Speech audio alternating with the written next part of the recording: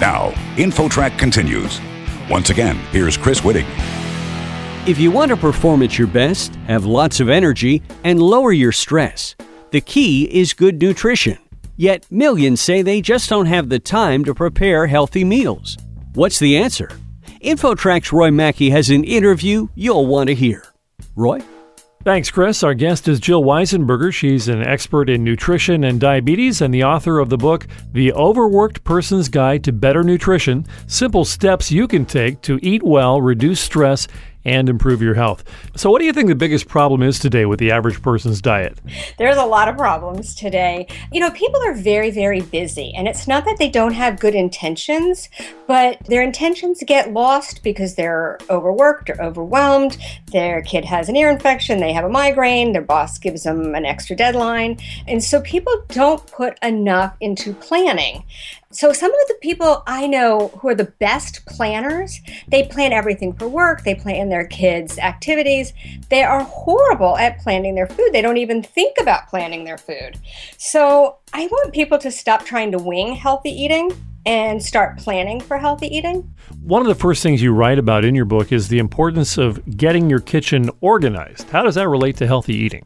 Well, if you don't know what's in your kitchen, or you don't have healthy foods, or you can't find the kitchen tools that you need to use, it makes things a lot harder to plan your meals and to get them on the table quickly. So just a couple of things that I'll toss out in terms of organizing your kitchen. If you have all of your cooking utensils on the opposite side of your kitchen from where your stove is, it makes cooking a lot harder. It makes it less pleasant, and you're less likely to want to do it. But if you organize them so that they're in a logical place, that's very helpful. If you're the type of person who saves old cottage cheese containers or old margarine containers to store your leftovers, it's really, really easy to forget what leftovers you have because you can't see them. So to me, there's no place in a busy cook's kitchen for reusing those types of containers for storage.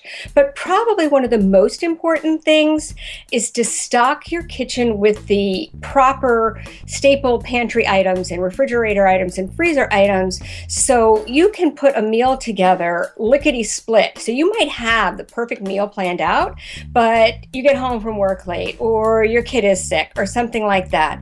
Well, there are so many options in your kitchen that you don't need takeout. For example, you can toss together canned salmon and some vegetables that you have and a little bit of light dressing, and you have a salmon salad. You can pull out some things from your freezer that you've already prepared. There are lots of items in the book. I actually call it recipes on the ready.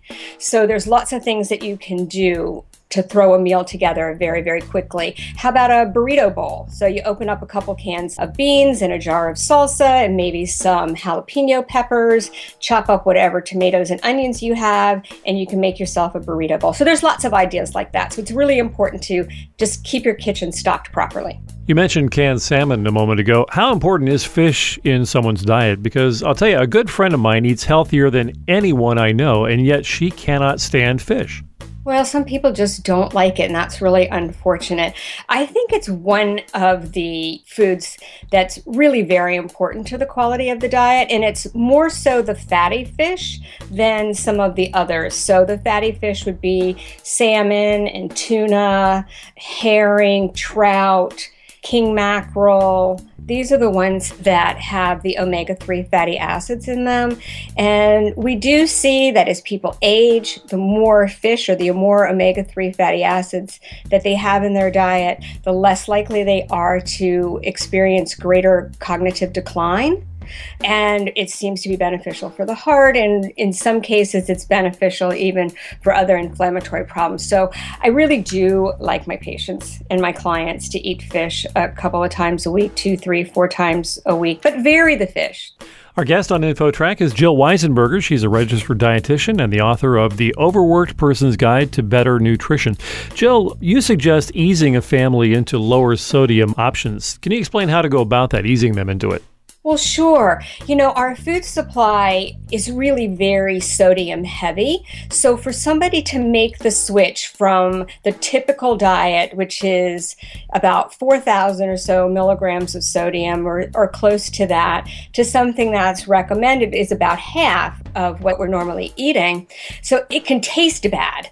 But sodium is one of those tastes that we can adjust. So I do say, let's ease into it. So why not take a can of regular tomatoes and a can of no salt added tomato sauce and mix them together?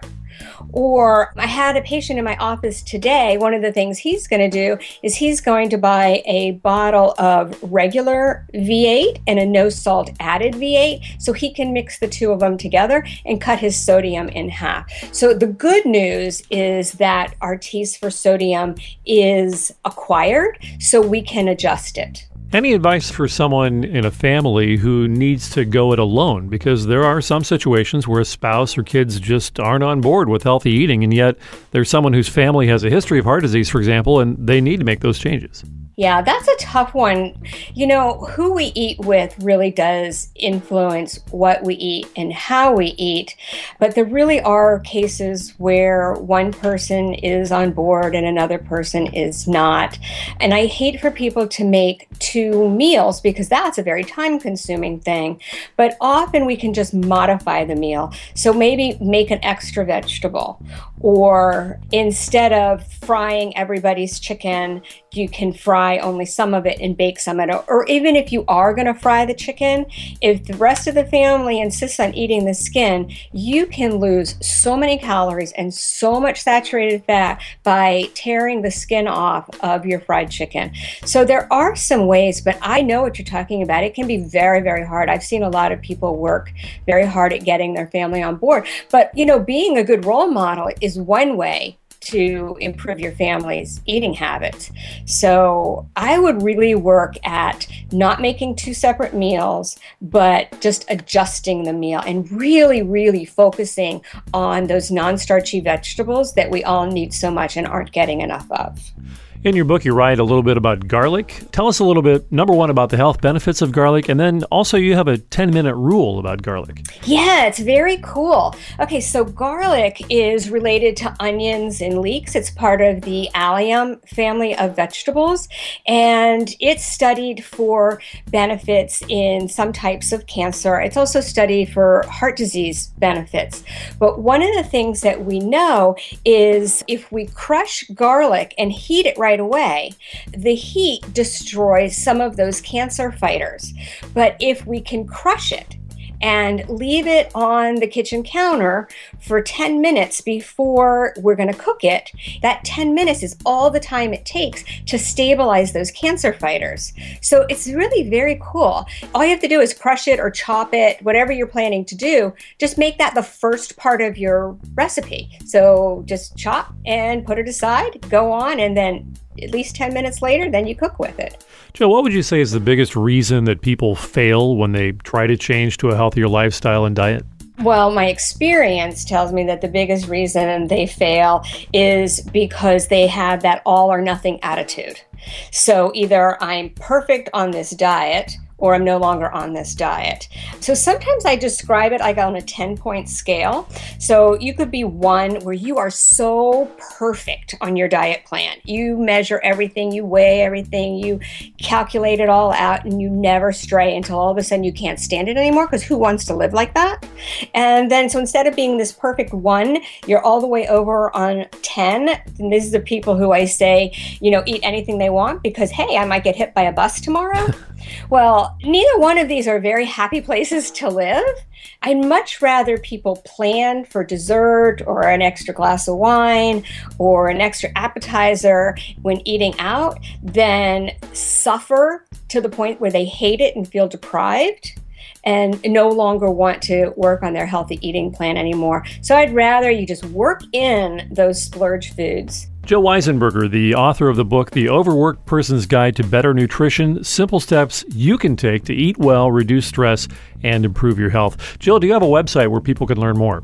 I do. It is my name, JillWeisenberger.com, WEISENBERGER. So it's JillWeisenberger.com. Well, thank you very much for joining us today on InfoTrack. Thank you. I had a great time chatting with you. And for InfoTrack, I'm Roy Mackey. You're listening to InfoTrack, the weekly show with information you should know.